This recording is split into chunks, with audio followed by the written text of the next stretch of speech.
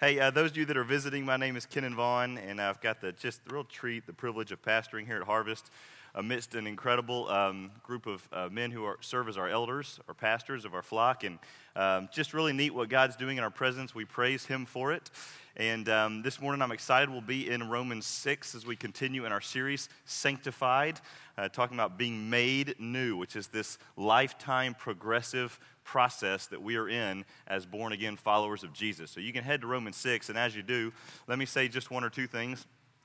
We have coming up, I really want everyone to know this, especially those that may be visiting, whether first time or regularly. We have coming up August 16, 23, and 30. So those are the last 3 Sundays in August.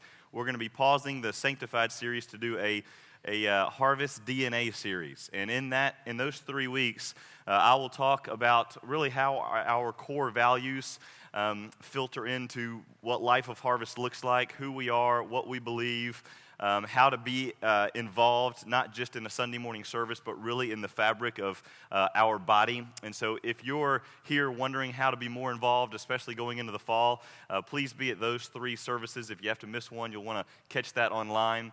By the way, all of our sermons now, you can listen to them live online if you're not able to be here. So just go on media on the website, and you'll see the live sermon being given at the time we're preaching it. And then, of course, it's on recorded immediately after. So you'll want to make those 3 services. We will be on that day, August 16, going back to 2 services. Our 2-service schedule will pick up again. So 9 o'clock and 10:45 will be the 2 service times.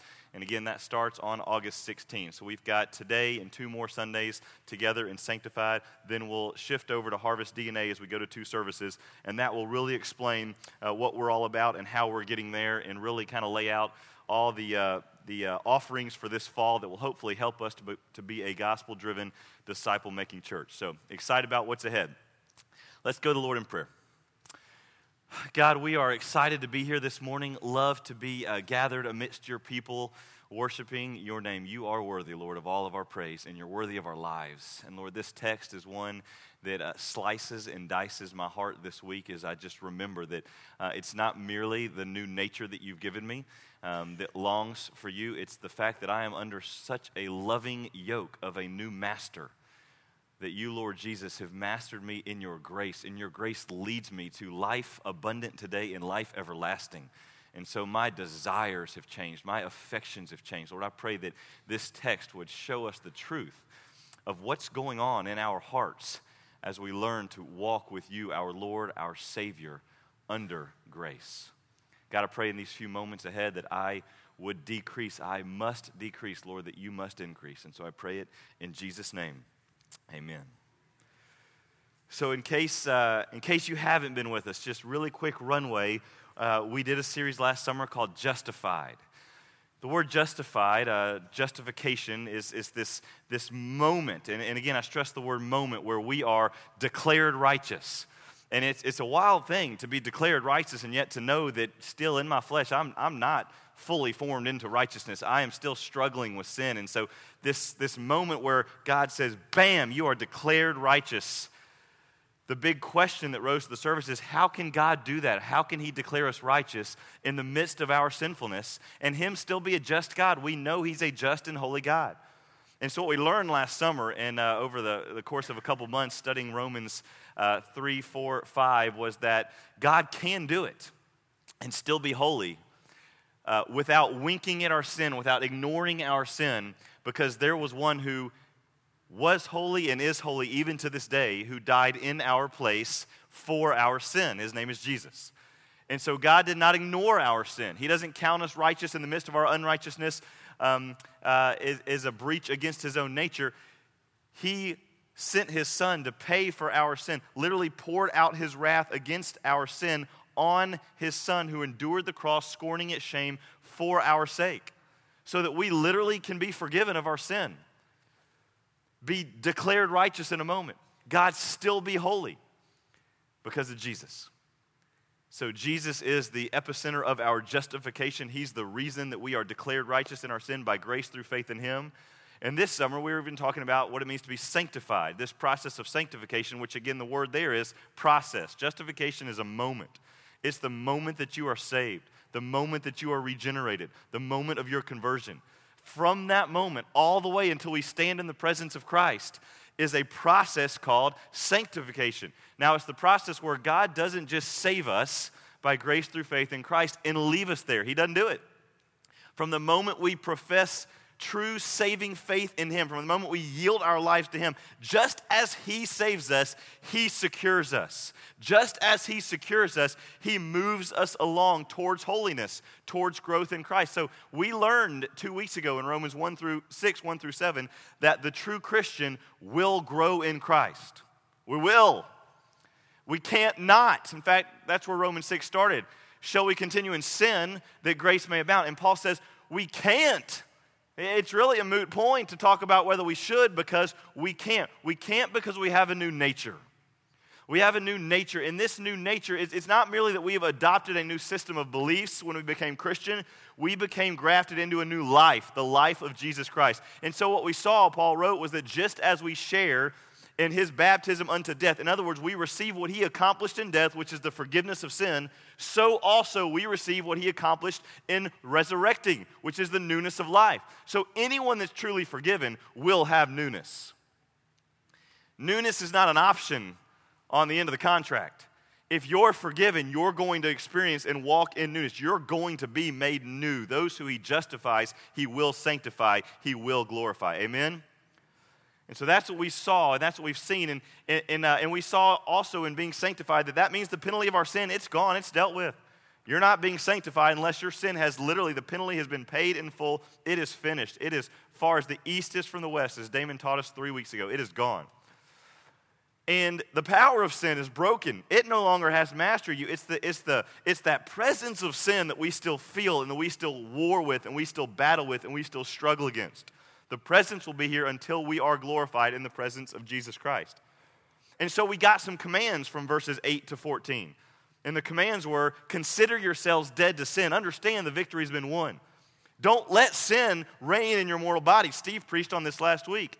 And yield yourself up to God. That's how you battle sin well. Now, if I had told you that before you got saved, those of you that are in Christ, you know as well as I do, you'd have laughed at the notion of yielding yourself to God in this world of sin. You would have mocked the idea. You would have laughed in my face, or maybe if you were politely waited until you were in the parking lot, laughed all the way home. And that's if you stayed awake during the sermon. And the reason is you and I had a nature, we were slave to sin, where none of that truth of Romans 6, 8 through 14, none of that made any sense. Those commands were foolishness. Who would live like that? And yet now we hear those commands and we say, yes, I want more of that. I want to know how to yield more fully. I want to know how to be fully surrendered because I want more of Christ. I don't want to go back. See, there's something happening there. We have this new nature that's no longer dominated by sin. It's dominated by Christ. Matter of fact, verse 14, where Steve finished last week, where we'll pick up this week, the text says, for sin will have no dominion over you. It will not. It's not that it might not. It will not. Since you are not. So here's the reason sin won't dominate. Because you're not under the law anymore. You're under grace. Now, this really sets the table for what Paul's going to say in our verses this morning. And here's what I mean. When we were under law, here's what the law revealed to you and I.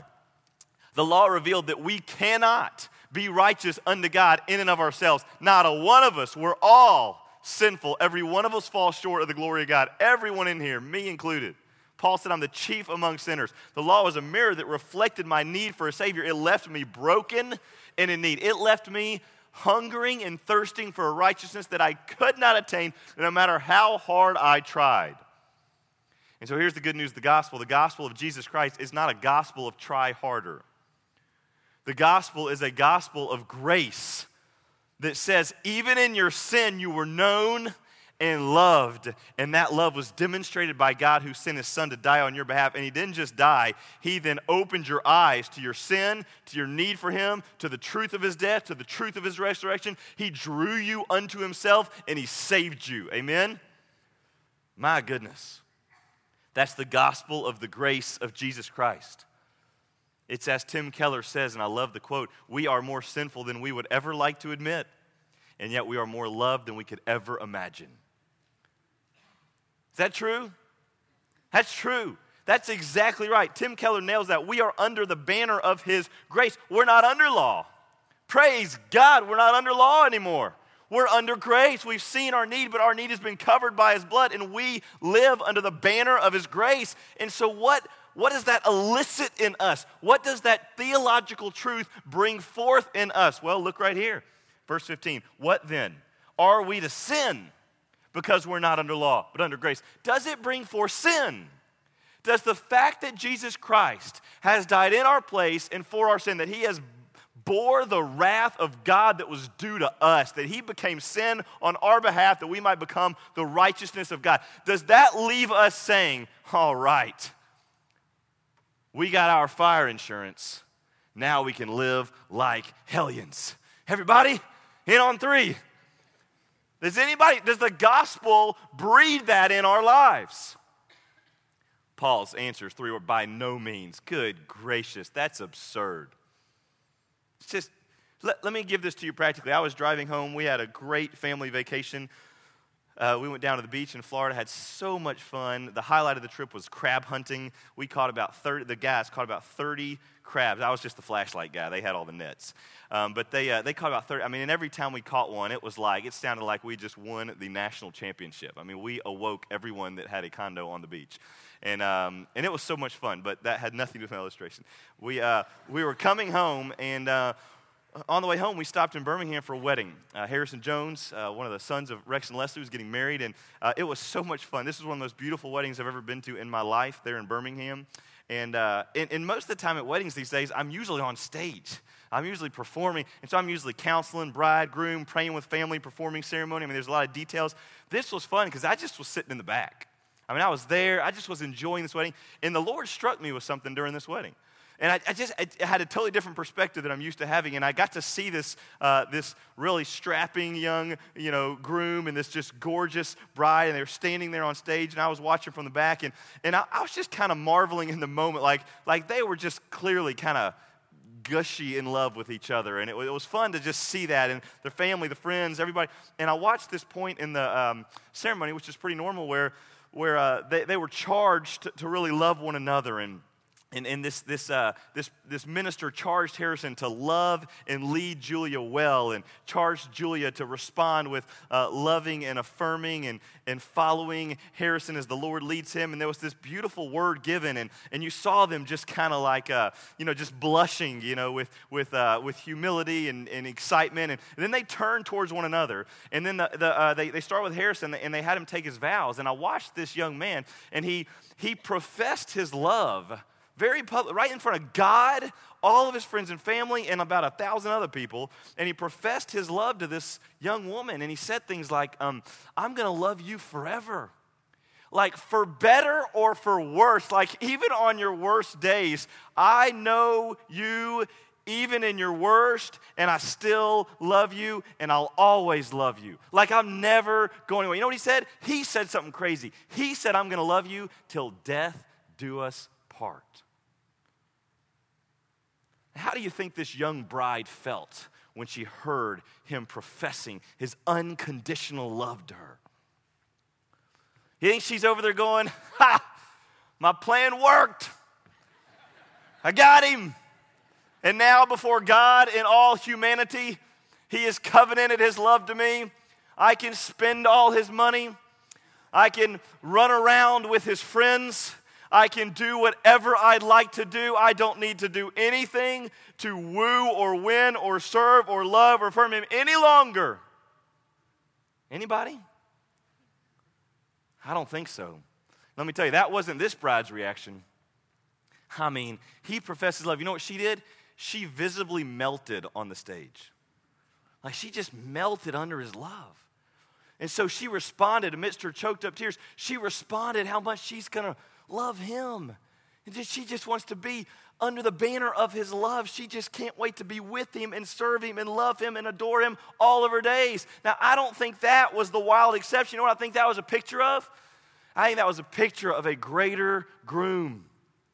and a greater bride, that bride that is the church. It's all of us. Our bridegroom is Jesus. And here's the difference between Jesus and Harrison and Jesus and any human groom that you've ever been to the wedding of. That groom can profess his unconditional love. Jesus Christ can profess his perfect love.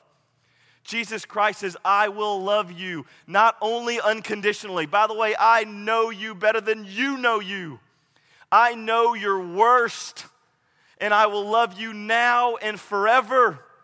And I will prove it by giving my life once and for all. And I will never leave you. I will never forsake you. I will not divorce you. You have nothing to worry about. I'll love you unconditionally and I'll love you perfectly forever. And our response is not, wow, I'm under grace, license to sin. Not if you understand the love of Christ.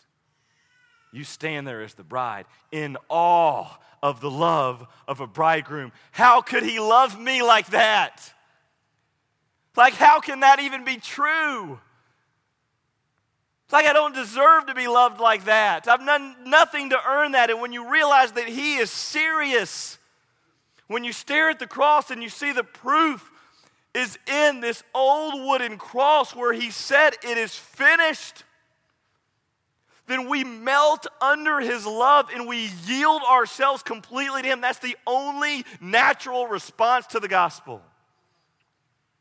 That's the only response that makes sense to his love. And so Paul says, what are we going to do? Now that we're under grace, are we going to sin because we're not under law but under grace? Paul says, by no means. Doesn't make any sense if you understand the love of Christ. And so he says in verse 16, do you not know that if you present yourselves to anyone as obedient slaves, you're slaves to the one you obey? That sounds pretty obvious, doesn't it? And by the way, it's meant to. Paul gives this axiom. An axiom is like an obvious statement. You're supposed to, if you present yourself as a slave, you got to obey the one you presented yourself to. Right? In junior high, we used to say, no duh. Like, that's pretty. And it's true. If you enlist into the army, which I've never done, but I'm assuming that when you report and check into the barracks there and are given a drill sergeant and that guy comes in at 0500, he doesn't say, who wants to run today? Right? He's dishing out orders, and you don't say, you know what? That sounds hard. I think I'll pass. No, you presented yourself as a slave. And you know what he expects? You to obey. You know what you expect? To obey. And so what Paul says is, look here, he kind of gives us some obvious. Do you not know that when you present, this is how Paul sees salvation. This is how Paul sees conversion, that you were literally a slave to sin. Repentance is turning from sin, turning to Christ. So literally, you are the slavery, the chains you have to sin are broken, and you place your chains in Christ. It's turning from sin to Jesus. And Paul says, do you not know when you present yourself to Christ, whoever you present yourself, you're a slave to the one you obey. And I know our tendency is, if you're like me, just the word slave is not our favorite word. And by the way, Paul's going to deal explicitly with that in about 3 more verses. But the idea for me is, I don't really want to be a slave at all. I don't want to be a slave to anybody or anything. I want to be free. And I want you to understand, we can't be free just for freedom's sake. It's something we all got to understand. You are either free from sin, thus being chained to righteousness, or you're free from all righteousness, thus being chained to sin. There's no middle hangout ground where you're just free from sin and righteousness. And the reason is we were born into this world, in a fallen world. And because of the sin of our forefather Adam, we have a DNA that is very sinful. So we start off, first breath, doctor spanks that bottom, we scream out, and you know what? We are sinful. Our nature is one of sin. We are enslaved to sin. We can do no other. We're dominated by it. If you're not sure that's true, you need to raise you a toddler. All right? And if you don't have any, look, I got one you can borrow. Okay? I want him back. I love him. But here's what you'll see. Toddlers, they're no good at pretending. They're not good at performing for you to fake you out to think that they're righteous. They don't do it. They just unashamedly bear themselves in full, and themselves is prone to sin. They are these sinful, selfish, adorable little things. And they're only adorable if you're their parent. I realize that. But listen, here's the thing about toddlers. You can't find me a toddler prone to righteousness. Because we're born under the yoke of slavery to sin. Now listen, we don't have to pick on toddlers. You can't find me any human being fully formed in his adulthood, in her adulthood, that is prone to righteousness. You'll never find it outside of a rebirth. Outside of not Nicodemus. You can't go back into your mother's womb and be reborn. Jesus said you must be born again. Spiritual rebirth. Where literally you're given a new nature. Where what was natural to you is no longer natural, and what was unnatural to you is now natural. That's the only way that you're no longer prone to sin. That you're no longer mastered by sin. And so understand there's no freedom in the middle to just hang out. We are enslaved. It's a matter of who is your master. The question is, who is your master? Sin leading to death. That's what Paul says right here. You're either mastered by sin, which leads to death, or obedience, which leads to righteousness. And so we come to verse 17. Paul states this truth, that's just true of us. We're born in sin, and unless we are delivered, that's where we are. But if we're delivered over to obedience, leading to righteousness. My goodness, what a change. And so he says in 17, but thanks be to God that you who were once slaves of sin have become obedient from the heart to the standard of teaching to which you were committed. That is a mouthful of goodness. Okay? Unbelievable, epic, gorgeous, amazing, riveting, earth-shattering, life-transforming verse. Reminds me of Friday night. I was at like 4 in the afternoon. I was I needed to grab a bite to eat before our Discover Harvest here with our folks that are interested in learning more about the church. And so I went over to McAllister's, and I just kind of needed something. And by the way, I've not had any particularly overwhelmingly, haven't had a lot of life-changing meals at McAllister's, but it's always been fine. It's, there's some things that I like there, so it's just kind of McAllister's, and I like the tea and whatnot. So I get there, and there was no one there. It's like 4 o'clock, and I don't know. I don't know if it was the particular chef at the time. I mean, maybe Jesus was back there cooking, but all I know was this. I was about to order, and I'm staring at the menu. There's about 640 options, and so I'm just kind of staring there, lost as usual. And the gal says to me, "Sir, you should try our Cuban." And I mean, just the fact that she recommended anything, I said, okay, really? And then then all of a sudden it popped out the poster, the summer special, they're serving the Cuban. And I said, I've never had a Cuban. And she goes, "Sir, our Cuban is awesome." I was like, I like your passion. You know what? Give me a Cuban. By the way, what's on a Cuban? Like, I don't even know what I'm ordering here. And so I order the Cuban, and I go down, I sit down, I'm going to study for a little bit, and a little while later, she brings out this sandwich. Gosh, and again, I can't wholeheartedly endorse, because I don't know if it was just mine. Okay, I don't know. But she brought out a sandwich that was unlike any other sandwich. I'm telling you right here, a bunch of y'all are about to go to McAllister's and put this to the test. I understand. Listen, there was toasted ciabatta bread, which it had that perfect crunch. Like, you bit in, and it was just this perfect kind of light crunch with really soft, warm bread. And inside, thin layered ham. This apparently is what a Cuban is, or at least what it is there. Thin layers of ham, and then they had packed some like pulled pork barbecue on top. Which is really good. You put pulled pork on anything, it's going to be good. And they put that on there, and then they had put spicy mustard, which was really good, on the bread. So spicy mustard, and then they had put pickles on there. And the reason I looked at this is because I took a bite, and I was just like, it was like new life. And so I looked, I'm like, what is this? And I'm eating this Cuban, and I literally was so overwhelmed by the explosion of taste in my mouth that I called my wife. I called her. I'm like 3 bites in, like, "Catherine, have you ever had a Cuban?" And she's going, "Where are you?" "McAllister's." And we had a whole deal. I mean, I was just in the Shekinah glory there for a minute. And again, I don't know if it was that one. I don't know. But I was reading my Bible as I ate my Cuban. And you know what I thought about? Verse 17 is the Cuban of our text. Like, there is an explosion of goodness in this verse that you will need to call someone. Okay, this is so good.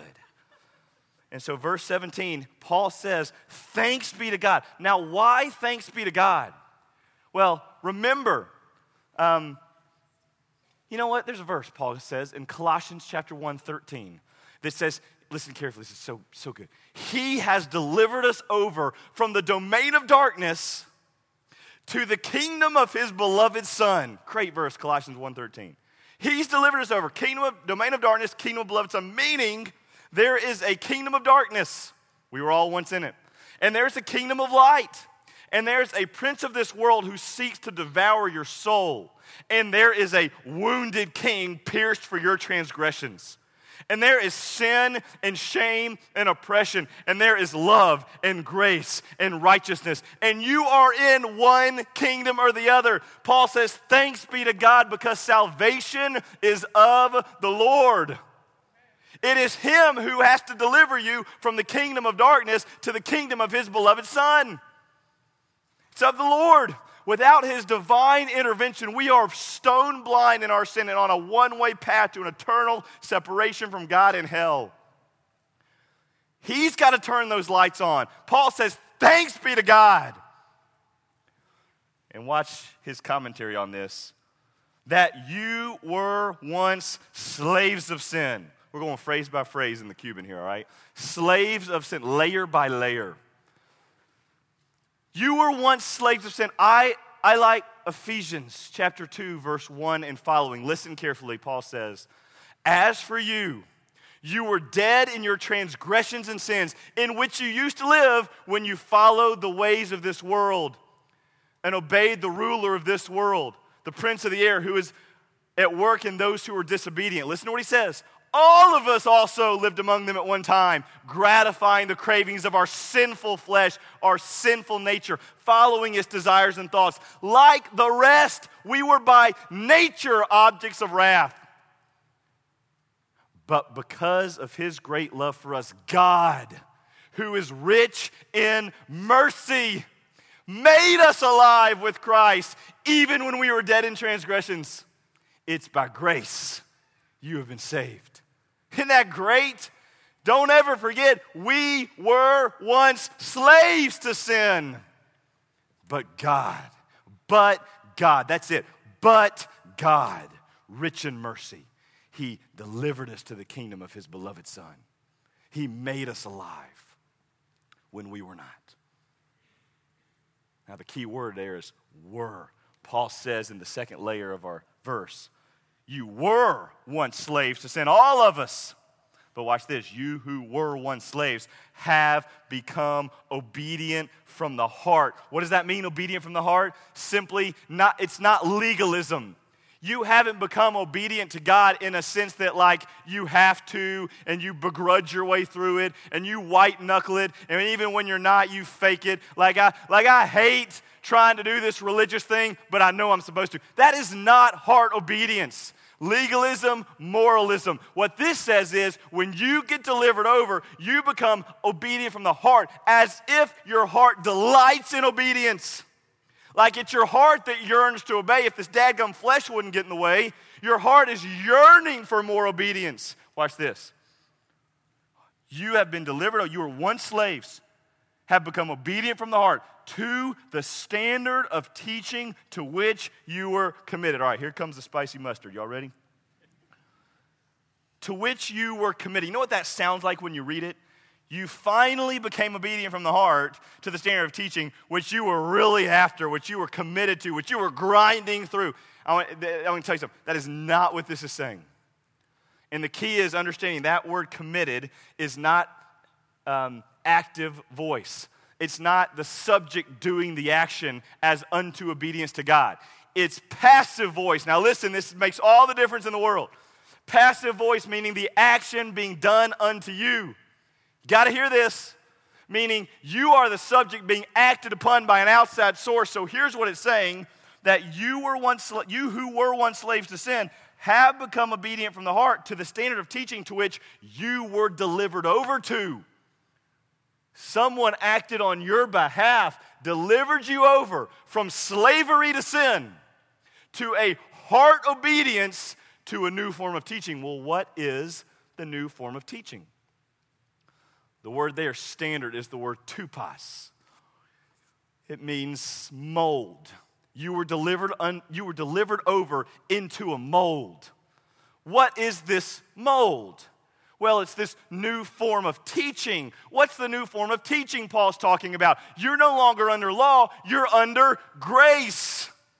So this new doctrine that you're being introduced to is the doctrine of grace. The new mold that you're being poured into is the mold. It's the mold of the grace of the gospel. It's a gospel mold. And so here you are, slave to sin. If you're a piece of metal, you are twisted and contorted and distorted and gnarled up, and that's where you're stuck in your slavery to sin. And yet God comes as the heavenly bridegroom, professing to you, knowing you're in your sin, unconditionally love you, and his love brings heat that melts you into this malleable substance, and so that you can be delivered over and poured in your liquid form into a new mold, which is the mold of the gospel, so that you are now formed into the image of Jesus Christ. Is that anyone's testimony? If you're a Christian, you say, that's what happened to me. That's it. Verse 17, I ate the Cuban. That's what happened to you.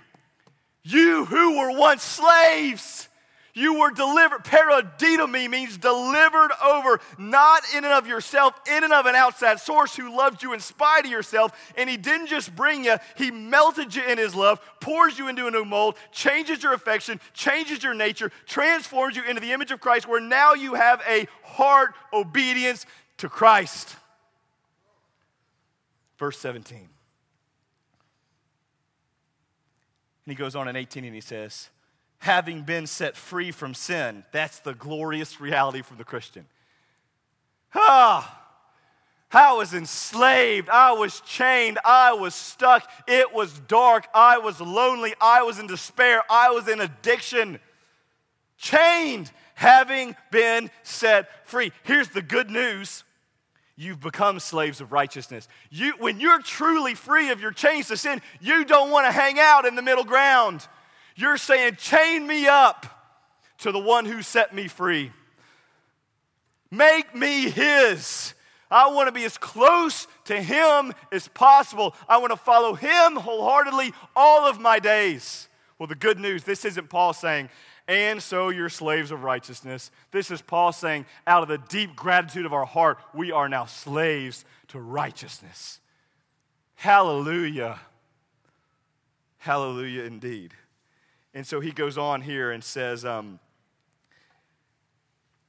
verse 19, this phrase, I am speaking in human terms because of your natural limitations. Let me just stop there and say, Paul is kind of, you remember earlier I said, I don't love the slave language. It's not the perfect metaphor of our relationship with God. It's true. Paul is trying to say, will you continue in your sin? No, not any more than you can disobey the person who you've enslaved yourself to. Now you're a slave to Christ, you're a slave to grace. Grace in Jesus will never lead you to sin. So it's true. But there's something lacking in that metaphor. Paul knows it. He's almost apologizing right here. Look, I'm only speaking in this metaphor because of your natural limitations.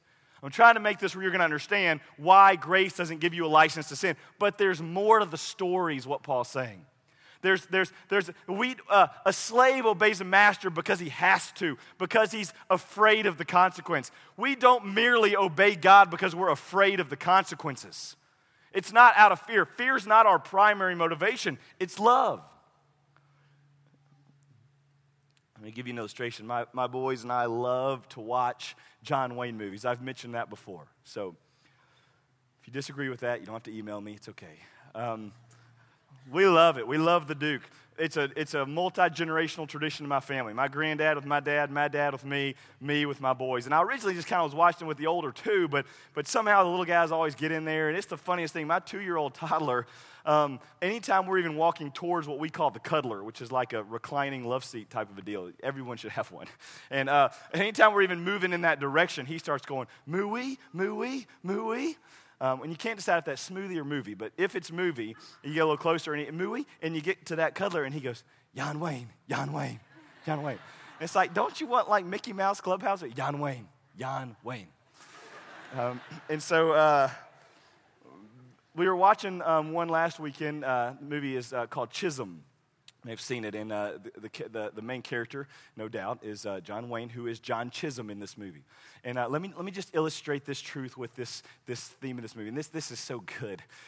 In this movie, John Chisholm. Let me use this movie name. John Chisholm has become the benevolent, patriarchal. This is kind of fourth quarter of his life. He settled the West, for all intents and purposes. And he's got the largest ranch in the entire West because he was the first one there. And right along the Pecos River in New Mexico territory, mid-1800s, late 1800s.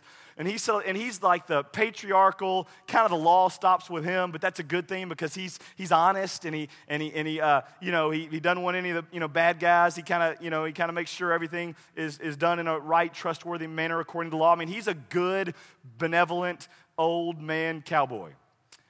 And the movie kind of begins where these bandits go through and they steal some of his cows or horses, I can't remember, and they steal them. And so John Chisholm hears about it, and so he grabs his little right-hand man, Pepper, and they head off to chase these guys. And they chase them down to the river where the bad guys jump out, and they've ambushed them, and they're opening fire on them.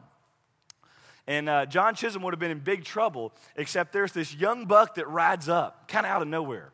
And he rides up on his horse, and this guy's like an unbelievable shot. Like, he's just picking them off left and right. You're kind of like, who's that guy? And then they win the little battle, and so Chisholm kind of goes and asks him his name. Says, thanks for helping me out. And this guy says, I'm William Bonney. Now, you guys that know that name, that's Billy the Kid. So I got really excited. I was like, wait, this movie has Billy the Kid. This is next level. And so I'm excited. I pause it. I'm telling the kids who Billy the Kid is and trying to explain, it's hard to get your mind around Billy the Kid. I mean, he's done a lot of things that are wrong, and yet you kind of love him, and how do you explain that to a toddler? And so what happens is Billy the Kid is now out there working as a rancher for John Chisholm's neighbor. Now, John Chisholm's neighbor is named Henry Tunstall. Henry Tunstall is the only non-cowboy living in the West. He's like an Englishman. He doesn't carry a gun, wears a top hat. He is not a cowboy. He is an honest farmer rancher. Doesn't know the first thing about guns and he is the picture of integrity. His name is like gold throughout. If Mr. Tunstall said it, you need no contract. He honestly he's like a shadow of Christ in the movie. And he's this unbelievable, just, you wish that he was your granddad. I mean, Mr. Tunstall is unbelievable. And Billy the Kid has found himself working for Mr. Tunstall. And when you find this out, you're like, wait a minute. And the rumor is, hey, this Billy the Kid, he killed a man when he was only 12 years old. And he's been thieving and robbing and killing ever since. And yet he's working for like Mr. Integrity.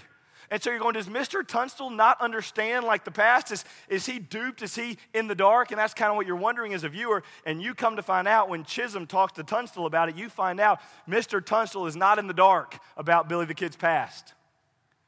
He understands exactly where he's been and what he's done. And you know what his reaction was? He said, I've seen young men like that, and their sin has led them to death, and it's ghastly. He said, I know where he's been. I know what he's done. But I love him. Mr. Tunstall didn't look down in judgment. He looked down in compassion. And so he took Billy the Kid, and he was willing to pay off his debt. He was willing to not hold his sin against him. He was willing to make him right according to the law, which he had the ability to do. And he was willing to bring him in and treat him not like a slave, but like a son. Now listen to me. Billy the Kid had signed the contract to work for Mr. Tunstall. And by the way, he loved Mr. Tunstall. Billy's old buddies rode up one day in the movie, and they said, Billy, what are you doing? What are you a farmer? What are you doing? He said, well, I've got a new master. I work for Mr. Tunstall. And they laughed. They said, come on, man, you got to be kidding. Let's go do what we did. And he said, I'm not who I used to be. And I'm not going to do what I used to do. It's a different day. Now, listen here. Billy had signed a contract. Should he serve his new master? Absolutely. But is that the whole story of why he's serving Mr. Tunstall? No, it is not.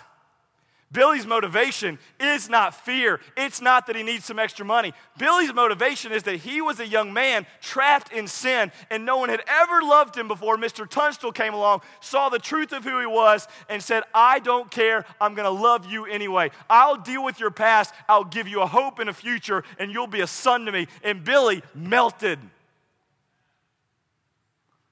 He was delighted to be a farmer for Mr. Tunstall.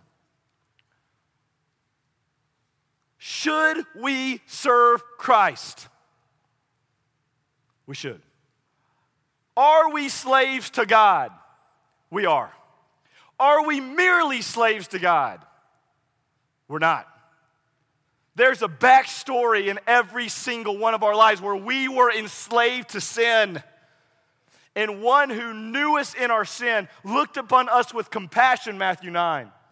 And God acted on our behalf and delivered us over to a gospel mold, raising us up to a heart of obedience in the image of Christ. He gave us a hope and a future. He took our sin and paid for it. He dealt with our past and made us right according to the law in relationship with His Son.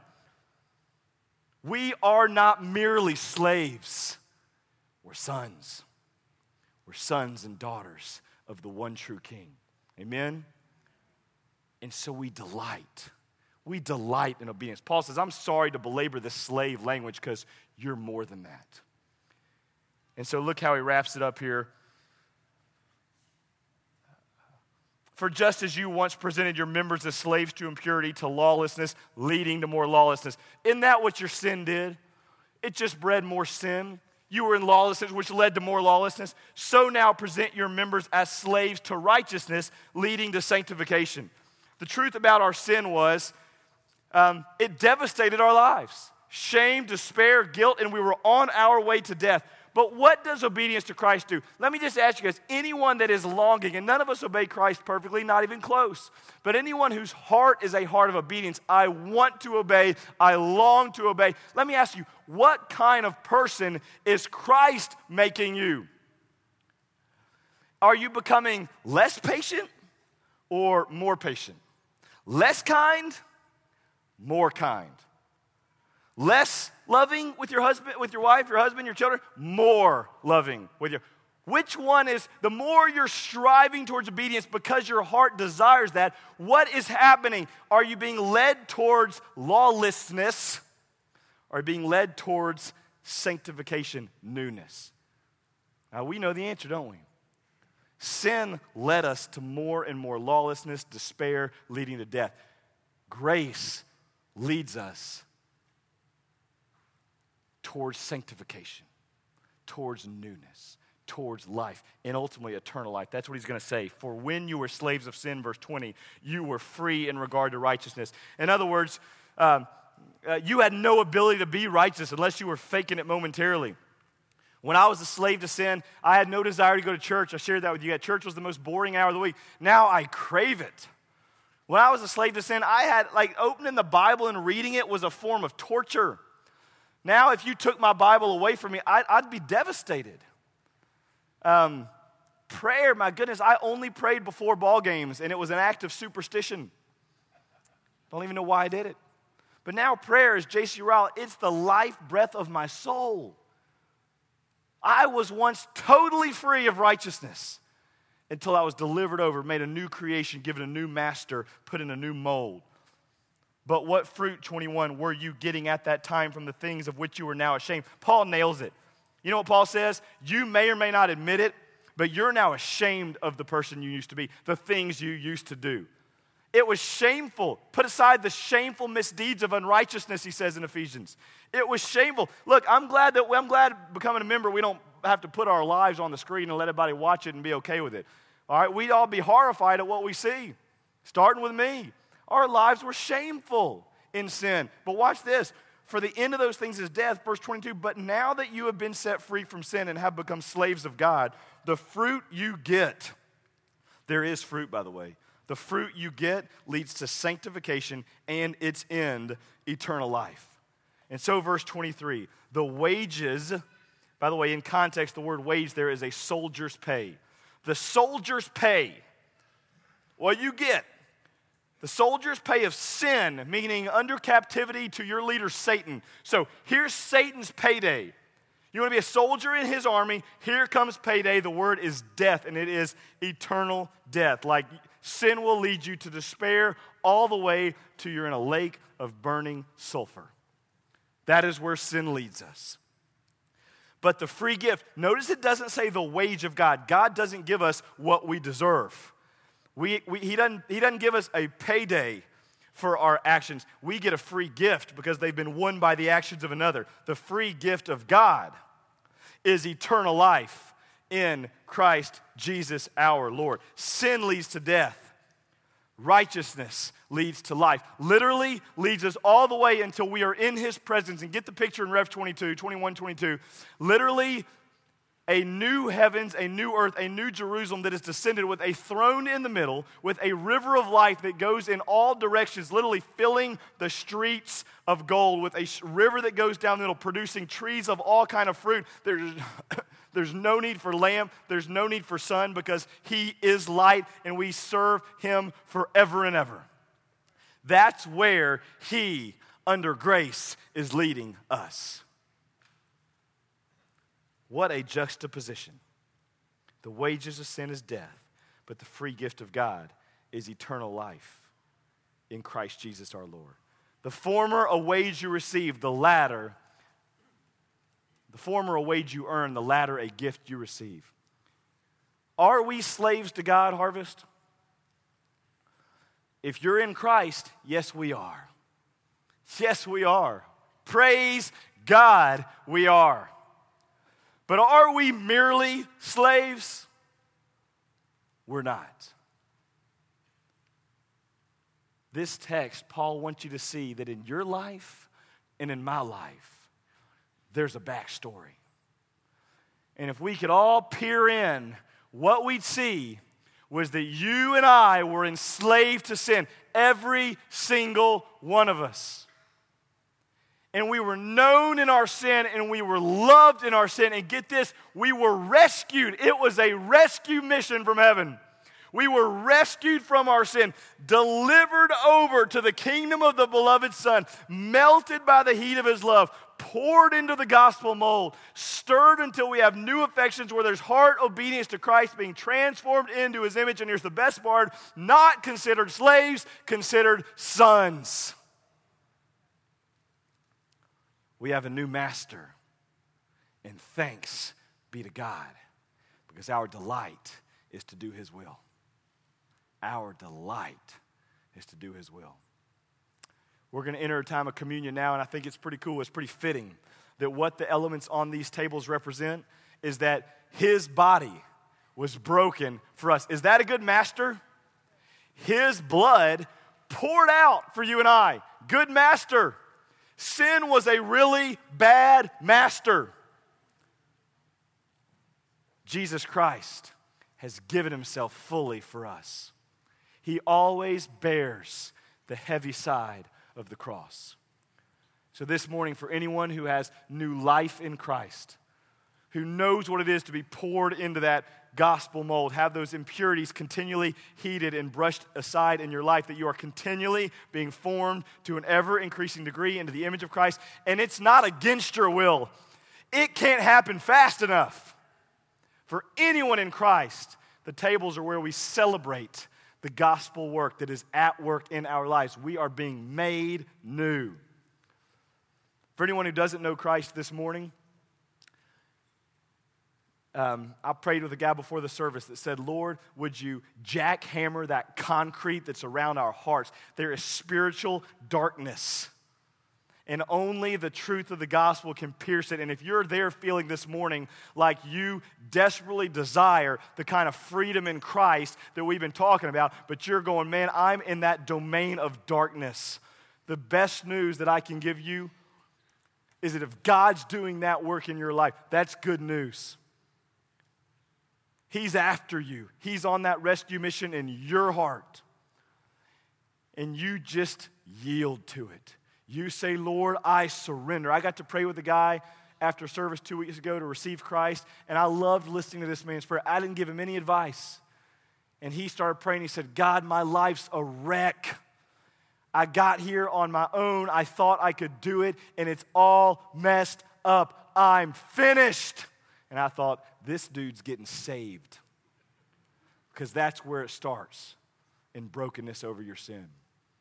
And he said, will you forgive me? The answer to that question biblically is absolutely yes. That's why I endured the cross for this very moment, that you be justified in me. And he said, will you make me new? Absolutely. I'm going to melt you in my love. I'm going to pour you into the gospel mode. We're going to get rid of the impurities. We're going to transform you into Christ. You're going to have a heart obedience. Your delight will be your new master. Grace leads to obedience, to everlasting righteousness. Let it be your prayer this morning. Let it be your prayer this morning. Father, I thank you for our time. I ask that there would be others this morning in their seats, in the gaps, as we call them, between communion tables in the front and the back, that they find one of us, or they simply, in the quietness of their heart, they say unto you, their Lord and their God, thank you. Thanks be to God that you didn't leave me here, that you have come after me this morning. And I pray that they would just relinquish their life into your hands, that they would be saved by grace through faith, putting their trust in you, Lord Jesus, in what you did on that cross as the atoning sacrifice for our sin. And we all say with Paul, thanks be to God, for you have authored our salvation. Would you author someone's salvation this morning, someone that's broken and enslaved to their sin? Free them, Lord Jesus. Let them stand in the newness of life that you have provided on the cross. And let them feel the overwhelming sense of your love that leads us to delight in obedience. Let them feel it this morning. Let us all revel in it this morning. Lord, we have a new master and we have a new motivation. Our delight is to serve you. We pray these things in Jesus' name. Amen.